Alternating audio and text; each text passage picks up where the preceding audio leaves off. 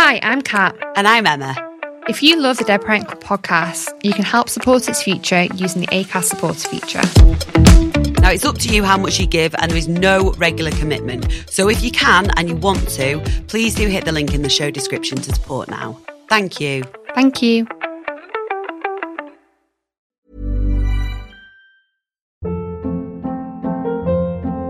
Hold up. What was that? Boring. No flavor. That was as bad as those leftovers you ate all week. Keke Palmer here, and it's time to say hello to something fresh and guilt-free. Hello Fresh. Jazz up dinner with pecan-crusted chicken or garlic butter shrimp scampi. Now that's music to my mouth. Hello Fresh. Let's get this dinner party started. Discover all the delicious possibilities at hellofresh.com. Hi, you're listening to the DPC podcast, the podcast where we talk about all things Dead Parent, the good, the bad, and the banter, hosted by Sam and Kat.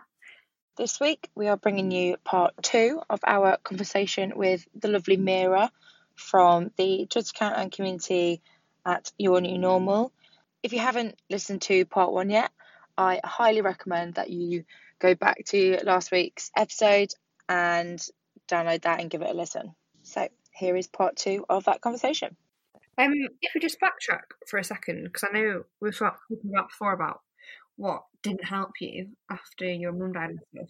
And you know, from a religious point of view, it was the people saying that like, oh, it like was it them saying like, oh, you know, it was like God's plan, it was her time to die, kind of thing. Yeah, it was that, and also it was actually towards the end of her illness. That was another thing that annoyed me. But no one spoke about what was going on. Like my sister and I knew that things were getting worse just from the condition of my mum, but no one said to us, "Oh, you know, she's got this much time to live," or you better, say what you want to say to your mum because she, no one thought to sort of think about it from our perspective. They just thought, we can't, they're children, we can't show them anything. We can't tell them anything. We've got to shelter them from it all, and that was very much, so it was like, even on the day before she died, my 2 aunts were like, and obviously they mean well, but they were like, oh, there's a miracle is going to happen, and it's like holding on to this false hope where,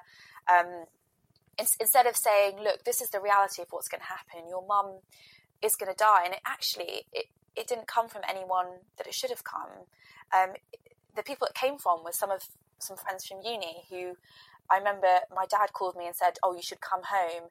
And I was like, oh, no, it's fine. Like, I'll come home in the weekend, like I usually do.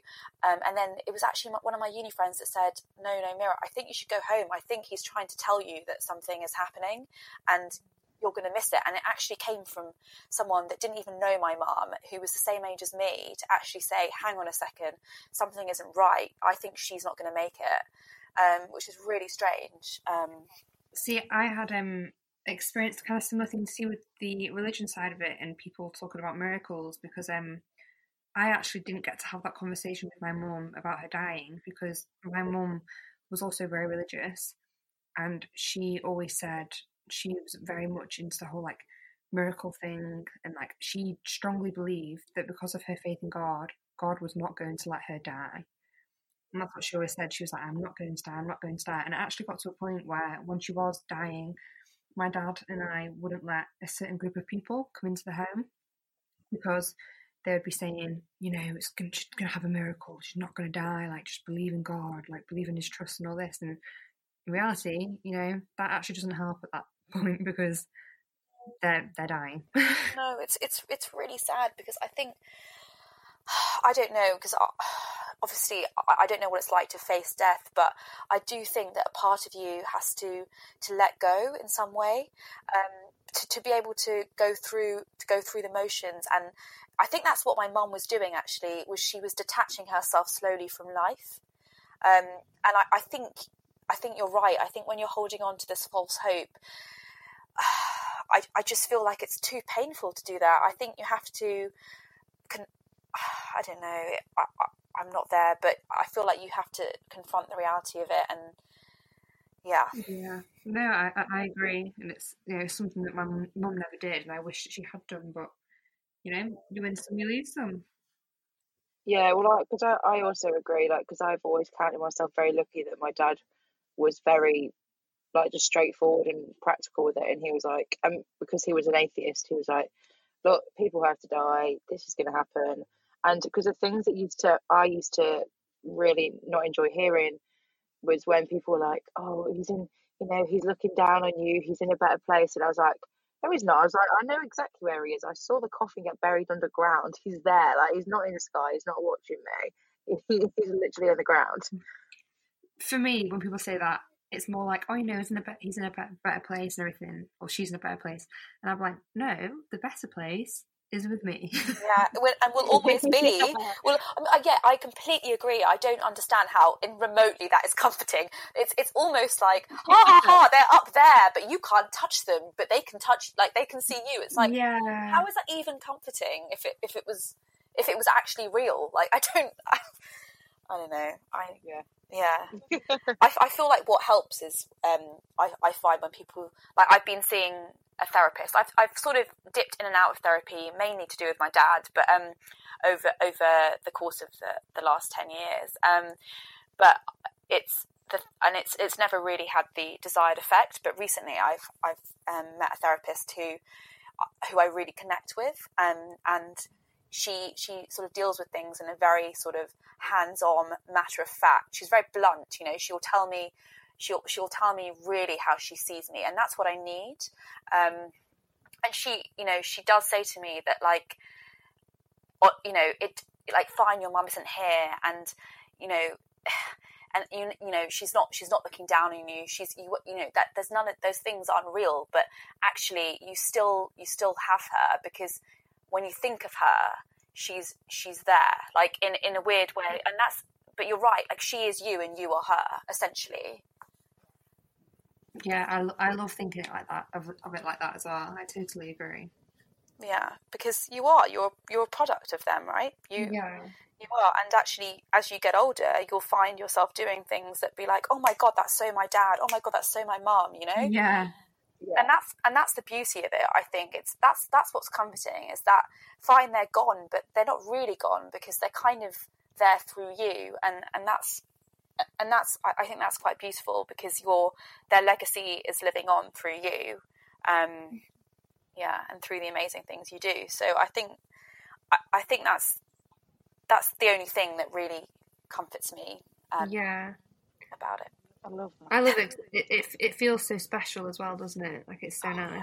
Yeah, and it's actually that quote that you another thing that really came to mind just now was that quote that you had on your Instagram. I think J.K. Rowling. Oh yeah, love that.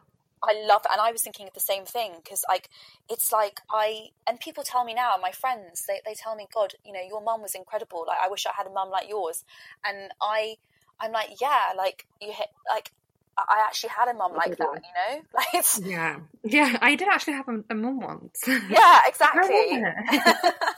Yeah, this is a thing, and so, yeah, it's nice to know that actually, the love is, even though you can't, like, feel the love, like, you still were loved in that way, and it's still there within you. Yeah, it's definitely taught me a lot about love, and, like, the kind of love that I deserve and the kind of love that I give to people as well. Like, I would say that I'm much more passionate about how I love people now than I was before.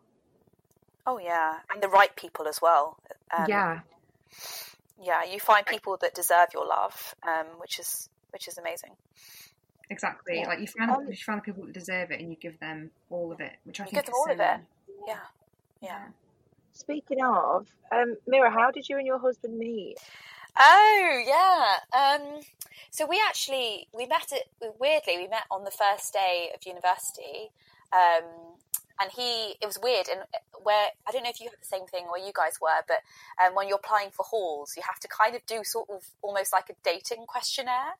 Like, it was like, okay, right. Yeah, it was really weird. It was like asking you questions about yourself and your interests, and, like, what were you looking for at university. It was quite interesting, and so they match you up within your halls by people that have similar interests to you, apparently.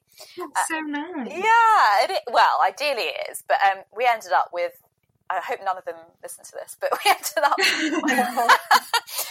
with a bunch of people. I mean, some of them were okay, but some of them were not our sort of people, and we sort of kind of bonded over that. Even though we actually didn't become friends at university.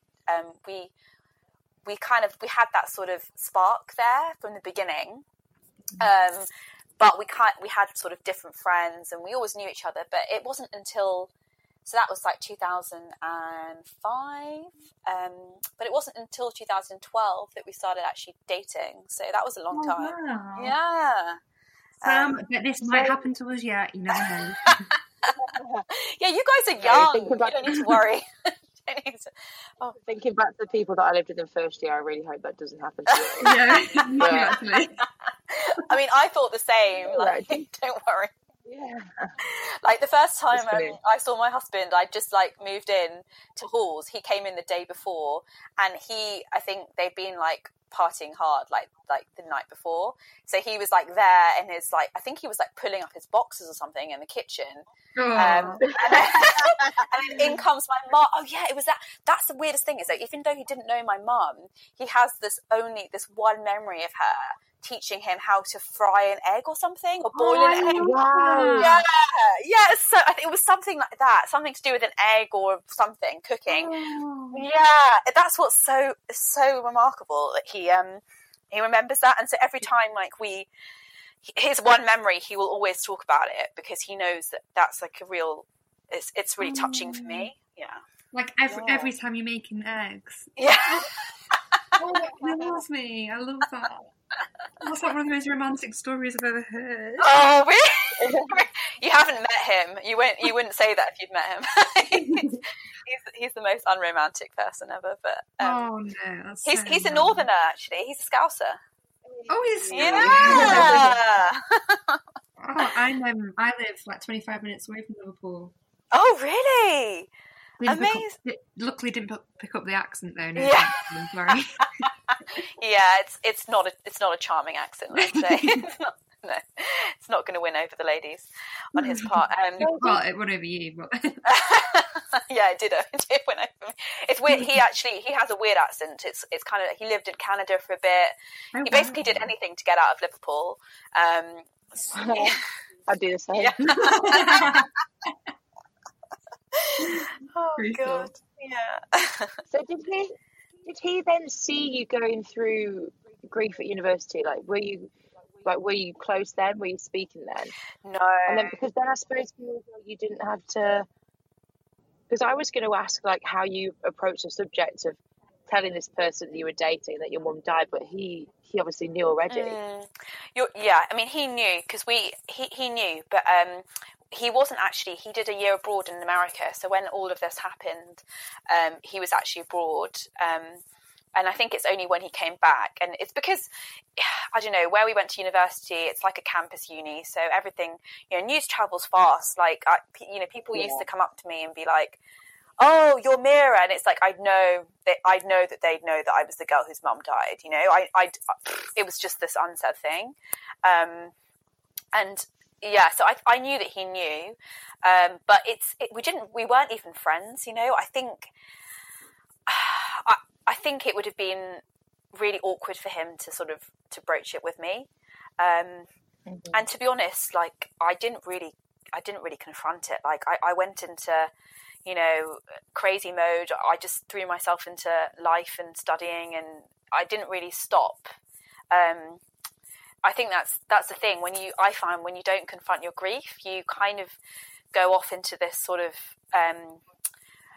I don't know, it's sort of like an automatic mode of just doing one thing after the other and not stopping. Yeah. Because when you stop, that's when you confront and you feel. Exactly. And I didn't want to feel. Yeah. So yeah. I think that's the way. I think that's what it was. But then I think weirdly when we met, in him, I found someone that I could open up to. Maybe because of what he'd been through. Like he would tell me what he'd been through in his life, and he's had a really, really hard life.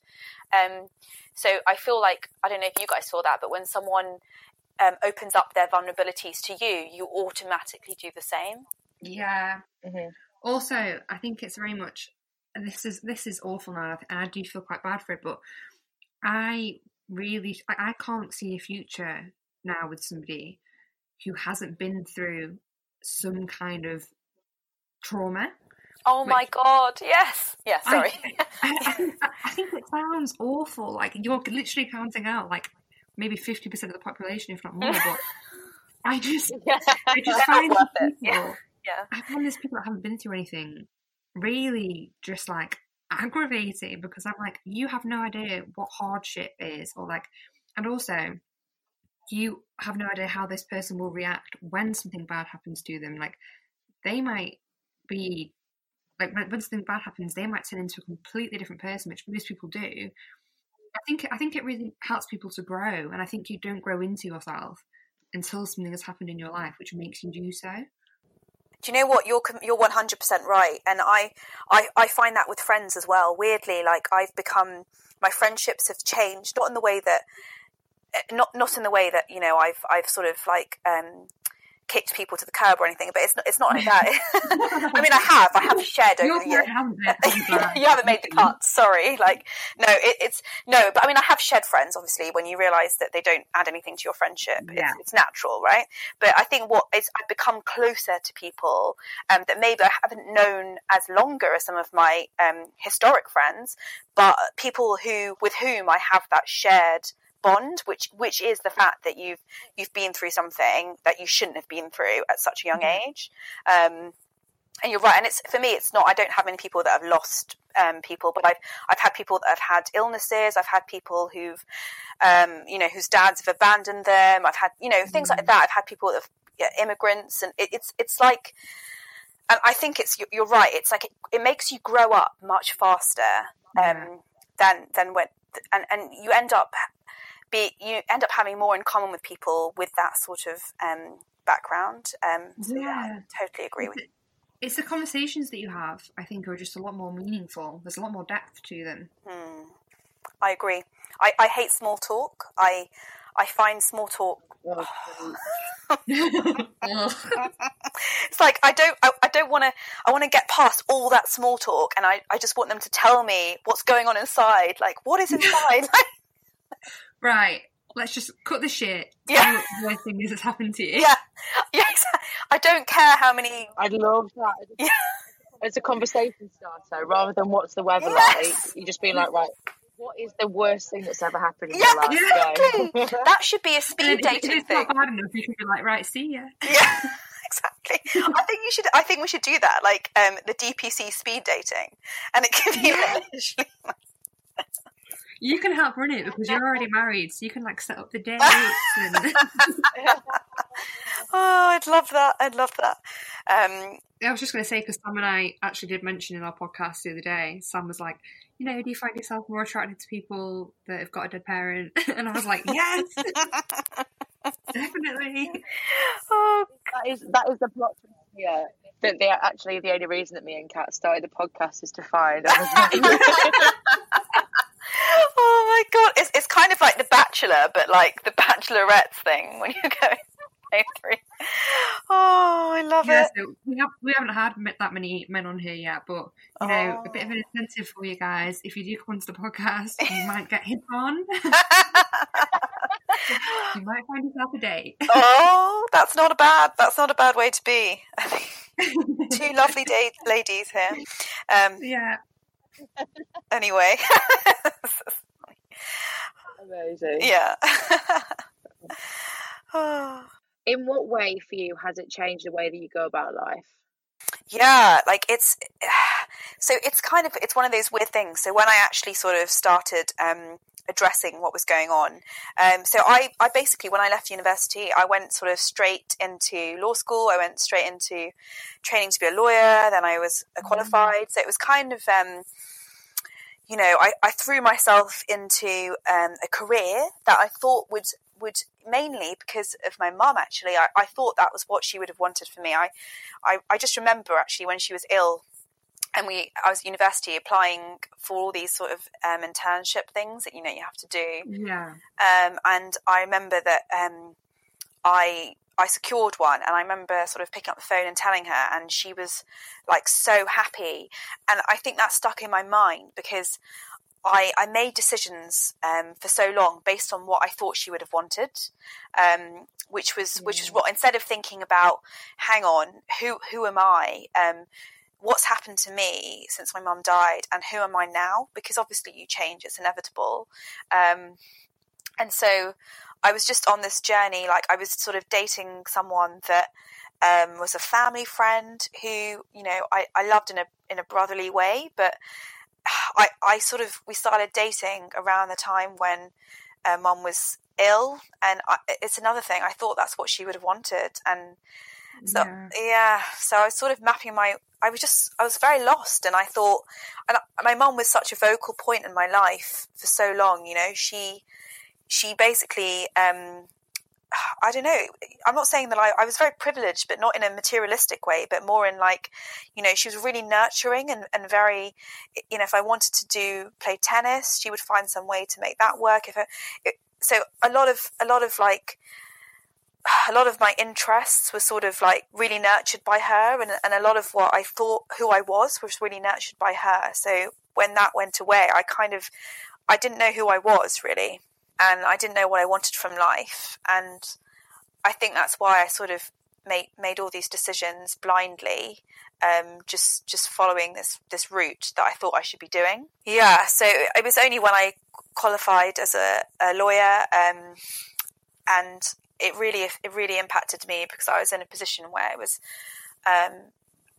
highly stressful, really things were going on in my personal life with my dad, so I just, you know, it was a really, really toxic environment, both at home and at work. And I think it was only when I met my husband, when I started having some sort of positive influence in my life, and that part was growing. So I was falling in love, and I was so lame, but yeah. I love it.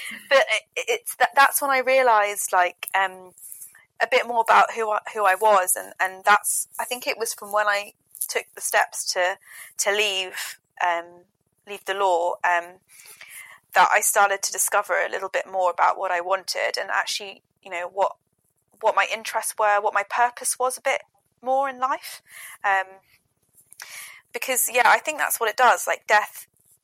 Seeing death, like, confronts you with life, because no one really thinks about their life, really. Like, you just go through these like steps without thinking about them, and I think when you are forced to think about it, you really think about what you want from your own life. And I don't know, for me it's like, obviously, you know, you want to make money in some way to live, obviously. But I just saw an environment where at work you spend so much time at work, you spend so much time with these people. Like, how can you be that miserable if you're spending like the majority of your days doing something that you hate only because it pays you such a high salary, but then you're not able to spend that money? So it's kind of it's a weird sort of thing. And some people don't question that because they don't have the opportunity to, but then seeing how life can be taken away from you does give you that opportunity. So that's one of the things I'm thankful for. So, you know, since then I've been on a journey, and I'm not saying that I'm anywhere near there yet, but I'm taking steps slowly to figure a little bit more about, you know, what I want, and I'm molding my life a bit more. I'm thinking about every decision really carefully. I like doing things with purpose rather than just exactly, and thinking about, you know, I get so much more out of writing a poem about my mum and sharing it, and then having someone come back to me going, you know, that's really helped me in some way, you know. And you guys probably feel the same way, like when then you do maybe going to work and earning, you know, getting a paycheck, like it's weird. So, you know, Hiring for your small business? If you're not looking for professionals on LinkedIn, you're looking in the wrong place. That's like looking for your car keys in a fish tank. LinkedIn helps you hire professionals you can't find anywhere else, even those who aren't actively searching for a new job but might be open to the perfect role. In a given month, over 70% of LinkedIn users don't even visit other leading job sites. So start looking in the right place. With LinkedIn, you can hire professionals like a professional. Post your free job on linkedin.com/people today. Hold up. What was that? Boring. No flavor. That was as bad as those leftovers you ate all week. Keke Palmer here, and it's time to say hello to something fresh and guilt-free. Hello Fresh. Jazz up dinner with pecan-crusted chicken or garlic butter shrimp scampi. Now that's music to my mouth. Hello Fresh. Let's get this dinner party started. Discover all the delicious possibilities at hellofresh.com.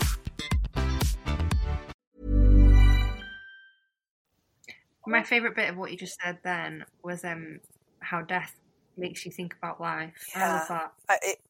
It really, and it's weird actually, because I recently lost a childhood friend of mine, and she was 31. And I mean, I won't talk about that this much because it's very fresh, especially for the family. But yeah, it happened really suddenly, and what really made me really sad was the fact when I turned 32 a few weeks ago, realizing she'll never turn 32. That really, and like even now, it's like it's just too sad. But that made me think, wow, I've been able to turn 32.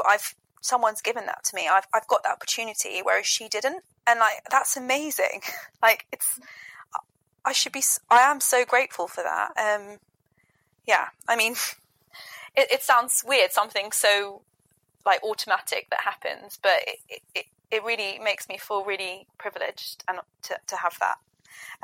Yeah, it gives you so much gratitude for like everything. So you briefly mentioned it there, but I was gonna ask more about actually you starting your Twitter. When did that happen, and what made you think, do you know what, I want to share more of my journey? Yeah, what made me think? I think what it was that I was in between. So weirdly, I sort of started a business with my sister, and it was kind of we did it in memory of our mum.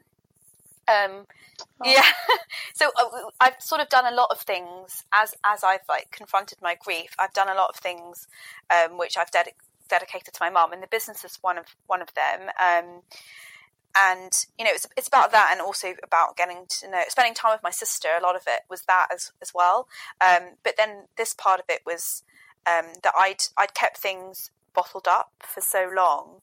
And I recently discovered that with writing, because I love writing, and that gives me, it's really cathartic for me. Like it makes me, just really satisfied. So I just thought, there's this amazing community out there, and this is a way to be able to access it and to learn more about other people's experiences, because I don't have that in my network of friends. That's the one thing I'm missing. I do have support, but I don't have the understanding. So yeah, and I think that's why I sort of joined Twitter. It was part about me discovering who I am, discovering what I wanted, and the fact that I had all this sort of this bubbling away of emotions and wisdom and you know, feelings and whatever, and I didn't have anywhere to put them. And part of it is through writing, but the other part of it is sharing. So yeah, that's the main reason I joined Twitter. I don't know what that sort of like that moment was when I thought, that eureka moment or whatever, but it's just, I think it just happened naturally, really. I don't know about what about with you guys? It was weird with us, wasn't it, Sam? Like we've wanted like an outlet for, I think, everything that we've kind of been through, but also learn for ages, haven't we? Yeah. It's been one of, like you say, it's one of those things that we just kind of like, it just came about because we'd been thinking for so long we wanted to do something, and we were kind of waiting for that, like waiting for the right thing to come. And then I remember like having the thought, and then just having the conversation with Catherine. But as soon as the thought came about, oh my God, we could do a podcast, and this is what we could call it, and this is what we could do, and it was like straight away, well, yeah, here we go, this is it. But like for years we've been thinking we wanted to do something, and it was literally within like 24 hours we like decided we were going to do a podcast. We had a name.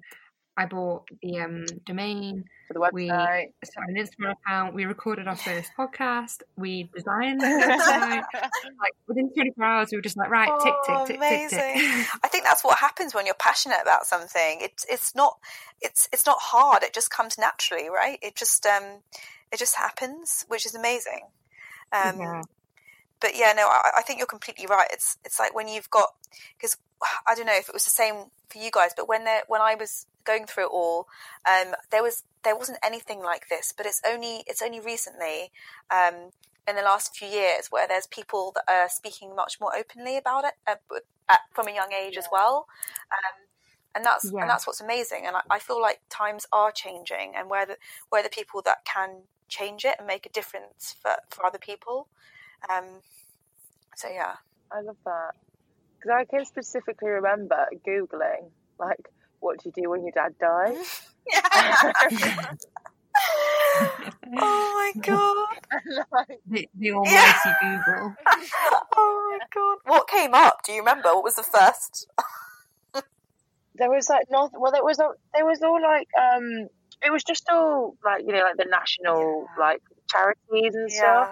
But even within that, like, I didn't find anything that I related to. It was all, it's all aimed at people either younger, so child bereavement, or when you like a lot older. And I was like, this is, don't get this at all. No, am I the only person? Well, that's exactly, and it's always like, also with like grief therapy, it's really, I think there's like a lot of focus, like you say, on like children and older people, but also on like the first sort of 3 months, or the first sort of 6 months, or the first year even, and like that's what I find really strange, is that like after that there's no sort of focus, and it's more about like, oh, you know, like practical things about, and it's you know, stemming from the loss of that person. And like, I remember going to a therapist and saying, oh, you know, does your mum have any possessions at home? Why don't you grab a scarf of hers and sort of smell it from time to time? Oh, no! I just think, wow, that was a waste of 50 quid. Like, seriously, like, what? I mean, who comes up with that bollocks? Seriously. Oh, it's been 6 years. It's covered in dust. Doesn't even smell of her. Like, what? Oh God. Yeah. But I mean, that's the thing. No one tells you that, like, it's not really just about losing them. It's about losing everything else. It's about losing the person you were. It's about losing the life that the track on life that you were on. It's about losing friendships. Yeah, it's about patience. Yeah, exactly, patience. Yeah, it's so much more complicated than that, and that was only apparent to me when, you know, people like us and I would read like people's like experiences, like personal experiences of it, on, you know, random blogs. I think that was the only thing that helped me. Like, I'd just Google and find this random person's blog, and they'd written about a random thing, and it was like, and then I thought, what's an easier way to access those people? And then obviously the beauty of social media. For me, it was definitely living with Sam. Like, Sam is the reason that I'm so open about my grief and what I experienced, because I was able to talk to her and be like, did you feel like this? And like, we were able to joke about it. And I think that is the main reason why we started this podcast, because, you know, if you are in your position, then who can you talk to, or hear somebody's voice and be like, oh, I totally relate to that. Like, that's what I felt like. Otherwise, you're just kind of like meandering through, like, is what I'm feeling normal? Like, does anybody else feel like this? I feel completely on my own with this grief. I feel like a weirdo. So, maybe they should add that to the housing questionnaire at the Warwick Uni Hall. You have a good parent. Put them all in one house together. I totally agree. Everyone's like, why are there always sobbing coming from that house in the corner? It's like, oh, that's the BBC house. I don't know if you found this, but at university, I I found just like practicalities really, like, it's like they knew how to deal with like mental health, for instance. So there was like, there was loads of things like where if you cut yourself, or if you whatever, had like mental problems or breakdowns, there were loads of options for you. But when I came back, after my mum died, it was in March, and then I stayed at home, and then we had the Easter holidays. But I remember emailing my tutor saying, by the way, my mum's just died. Like, I know I've got these like 3 essays that need to be given in, but like, I'm kind of busy here. But but there was nothing, no sympathy, no options. It was awful. It is so hard. The only option they gave me was, well, you can either continue studying or suspend your year. Yes. So I was like, yes, that's what I got. I'll suspend my year. I got. That's all right. Suck it up, or thanks, come back next year. Try again. Yeah, come back. But that's the thing, and that's what really grates me about our society, is that it just makes. I think it's because obviously this whole thing where it is quite rare to lose someone this age. When that happens, they're just so unprepared for it, and there's nothing in place to help. Like, no one ever said to me, oh, you should see the counsellor. I'm sure there was some sort of a counsellor person at university. None of my tutors ever said that to me. There was no. I had to fight really hard to be able to take one of my exams, like just delay it by a month or something. And you just think, I don't understand what's going on here. And then the reason they gave me was, because a lot of people in the past have faked random uncles dying. So not only are you not allowing me to delay an exam. You're calling me a liar. Yeah, you're calling me a liar. Do you want to see her death certificate? Will that help? Yeah. But you say that actually. You say that because I remember at the management school at uni, you used to have to show a death certificate to be able to. Yeah, I had to. I mean, because before my dad died, I definitely faked. I probably had about 4 grandmas that were ill at any one time. So I get it. No. I totally understand that, but I just think. Mind is gonna fake a parent dying. That is, I mean, that's something else altogether, isn't it? Like, I remember when I was applying for special circumstances, after I'd finished my final exams in my final year, because then if I was on the border of a different mark, they might like give me some leeway. And my grandma had just died a month before my exams were starting as well. So when I had to give my application, I gave my mum's death certificate, and then I brought in the what's it called? Like your funeral sheet. Oh, the program. Right. Yeah, the program. I slipped in my grandma's funeral program. Like, there we go. They can have a little sing along with the hymns whilst they're checking my exam results if they want. It's just such an intimate thing, isn't it? And it's just like, this is why we need photographers at funerals. Yes. You can do a selfie if you want with my mum in the casket. Like. Oh my god! Oh god, that's so weird. Anyway, so kind of on that topic, then, Mira, what would you say to other people now that experience something similar to what you did when you were obviously 19 and where you are now with your life? What would you say? I think it's one of those things where, for me, like, grief doesn't ever go away by no means, and I don't think it ever will. Like, when I see people on Twitter who lost their mums/dads, sort of 25, 30, 40 years ago, they're still in pain. And the way they speak it seems like it's still very raw to them, and I totally can see that happening, because not only you're mourning the person that you've lost, you're mourning the person that you never got to know as well. So I think that's what's hard, is that I never got to the stage where I see my friends with their mums, and their relationship has changed. Like, it's one of friendship, And we were starting to get to that phase, but it wasn't completely there yet. And, you know, I also would have wanted to have given back to her, really, in some way. Yeah. And that's something, like, you know, I obviously miss her and I'm sad that she's gone, but it's not that I'm sort of grieving about. It's more about that, you know, there was so much that I would have wanted to do and share with her that I never will experience. So I think that's what's hard, but like the actual grief part changes. It becomes a lot more like mellow.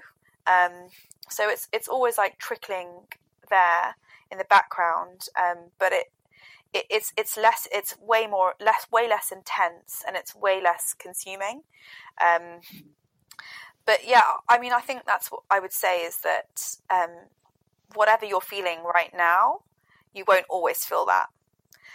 And that's the important thing. If you're feeling at your lowest, always remember that it's a temporary state, and you know you will feel lighter. I think that's the way I've described it. Like when I lost my mom, I felt like I had this massive weight on my shoulders that I was carrying around like all day, 24 hours a day, you know. And like as I started to like deal with my grief and talk about it, and let it out, you're sort of squeezing that grief out, and you do feel lighter about, you know, you're still carrying this loss inside you, but it doesn't weigh you down, and that's a very positive thing. And there's obviously, you know, I would love to have my mum back, and I would give up anything for it, but what losing her has taught me is, and I think I wouldn't be this person I am. Like I've grown to love who I am, and I love who I am now more than who I was when she was alive, actually, if I'm honest. Because I don't know, I just feel I'm a much more grateful, I'm a much more all-rounded and grounded and person, you know. And maybe that's part of its maturity, but also part of it is having to grow up a lot faster than one would. So yeah, I really value these conversations that we get to have with people that are older than Sam and I, especially with the way that you talk about how, you know, you're still finding your path and you still, you know, struggle with your grief and stuff. But I think Sam and I are only just on this same kind of path where we're kind of finally realizing what makes us happy and kind of getting rid of the stuff that doesn't serve us anymore. Don't you think, Sam? Yeah, I totally agree. Like that's one of my favorite things to come from doing this podcast is speaking to people that their parents died, you know, over 10 years ago, and no one's going, oh my God, that was so long ago, like, get over it. Every single person is like, oh, we're still dealing with it, like, it never goes away, but it does get easier, and look at all these amazing things that can happen. Oh yeah, like that's the thing. It's like, you know, people think of grief and joy as mutually exclusive, but they really do come hand in hand. Like I don't think I've ever felt as happy, because I can actually feel what happiness is now, because, you know, it's weird. Like I was, you know, I think it's like, you know, with you know, that sort of superficial happiness of like going shopping and buying a nice handbag or whatever. And in the past that would have made me, but to me now I can see that as there's more to life, there's more to happiness, and there's more to access within that happiness. But yeah, just a little something that I want to talk about, just because I haven't had a chance to discuss this with anybody else in the DPC over the last 24 hours, but I had like a proper weird moment yesterday where I was in a yoga class, and it was like an introductory to yoga, so it was like learning how to do the postures and stuff correctly so you wouldn't harm yourself and stuff. And I was sat there and I got this like overwhelming feeling of like full on just like sadness, because I was like, I really wish that I could have brought my mum here today and she could be next to me and she could be having this experience with me. And I literally sat there, and obviously it's a really quiet class, and I just had like a little like tear running down my cheek, and I was just like, oh, okay, right, let's not do this right now. But it's those moments, isn't it, that I think are just so overwhelming every now and again, and you know that they're not going to go. They won't. Like, even yeah, I wish I could say that they would. I really do, but that would just be a complete lie, and it wouldn't make sense, because you're going to have so many amazing things happen to you, both of you, and the people that you want there. They're not going to be there, and somehow you'll have to get through that, and you will. Inevitably, you will, but yeah, I think you have to feel comfortable with being sad as well. Yeah, accept it. Yeah, you have to accept it. I actually wrote that in my diary, because I wrote that I had that feeling yesterday, and I put a comment underneath it like, must allow myself to have these moments. Yeah. But I completely agree. I feel like if you ignore them, they still won't go away. I think they'll come back in other ways, but I think feeling a moment to be sad and just letting it pass and wash over you is something that will work. I don't know. I feel like it's not special, but it's an emotion that you have to allow yourself to feel. So yeah. Coming from what you were saying about your yoga experience, I was just thinking about what to post sometime this week on my Instagram, and I was looking at some of my wedding photos, and there was this photo of my dad, my sister and I, the three of us together, and it was like a really nice photo. And then immediately after it, there was that same photo, but we were all sort of in tears. Oh. Yeah, and that to me I found so beautiful, and I'm so glad that the photographer captured it, because it was such a raw moment, and it was just the only evidence of my mum, like out of in that and you know, because and it was so private as well. It was even though like what we'd been through has been horrendous, and it's been a struggle of its own with my dad, but yeah, we are still together, the three of us, in some weird warped family sort of. Yeah, we're still a weird twisted family. Yeah. But yeah. Well, Mira, I have literally absolutely loved this conversation so much. Oh, me too. Thank you so much for having me. Honestly, it was so nice to speak to you and have such a real and honest discussion. Yeah, I can't believe how quickly the time has flown. Yeah, I just looked at the time and thought, oh wow, it's almost bedtime. No, well, for two of us, not for one of you, not for you, Sam. Very different. I've got a whole day ahead of me now. Yeah, exactly. All day. I feel very much like this could be a 2-part special, because we've really gone for it. It's been fantastic. Yeah, honestly, I think what you're doing is absolutely amazing. And I love what you do as well. I love the content. I really do.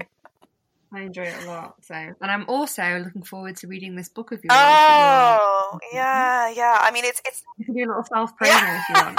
I mean, it's in the early. I mean, it's fiction, because I was struggling with writing non-fiction, because I think there's a lot of that out there at the moment, and I don't know if I would be able to add to that. But it is fiction. But one of the main characters is going through grief, so that is going to appear, and I think I would find it easier that way to write about grief. It wasn't about me. So but yeah, I mean, as I say, it's in the very early stages, and it's what I've always wanted to do. I always wanted to write a book, and finally I'm actually making time for it, so that's an amazing thing that I'm so excited for you. That'll be amazing. I love books, so you can guarantee you've got at least one reader. Oh yeah, I'll be sending you your the manuscript. Okay, I hope. Oh god, I really struggle to read, so as long as you do an audio book, yes, you can hear more of my random voice, and I have the weird family cackle, so maybe you'll hear more of that. I don't know if you've heard. Oh, don't worry, Sam and I have also got a true cackle. It's like a witch cackle. Sorry, Sam. No, Kat, do you know like when you're editing the podcast sometimes, like you just hear us both laughing, you're like, oh god, turn the volume down. Yeah, I know. We always have a high pass filter on it, and even then it's still hits your eardrums oh god, it's so. Sometimes when you're recording videos on Insta stories, I just have to mute myself, because no one can hear this. No one must hear this. So true. Oh god, thank you so much for having me, and I look forward to hearing what's in store the next few months for you guys. So. Yeah. Thank you so much for listening to this week's DPC podcast. We hope you've enjoyed it as much as we have and have found some comfort in the stories that you've heard today. If you've resonated with anything we've said, have any questions or want to get involved, please do contact us. We're on Instagram. It's at DPC Podcast.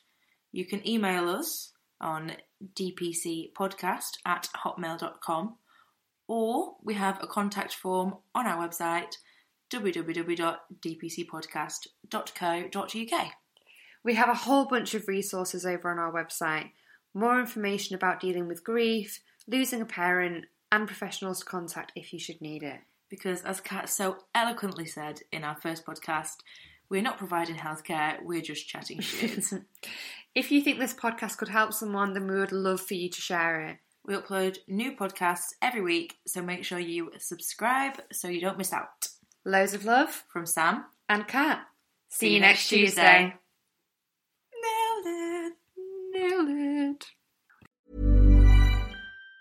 Even on a budget, quality is non-negotiable. That's why Quince is the place to score high-end essentials at 50 to 80% less than similar brands. Get your hands on buttery soft cashmere sweaters from just $60, Italian leather jackets, and so much more.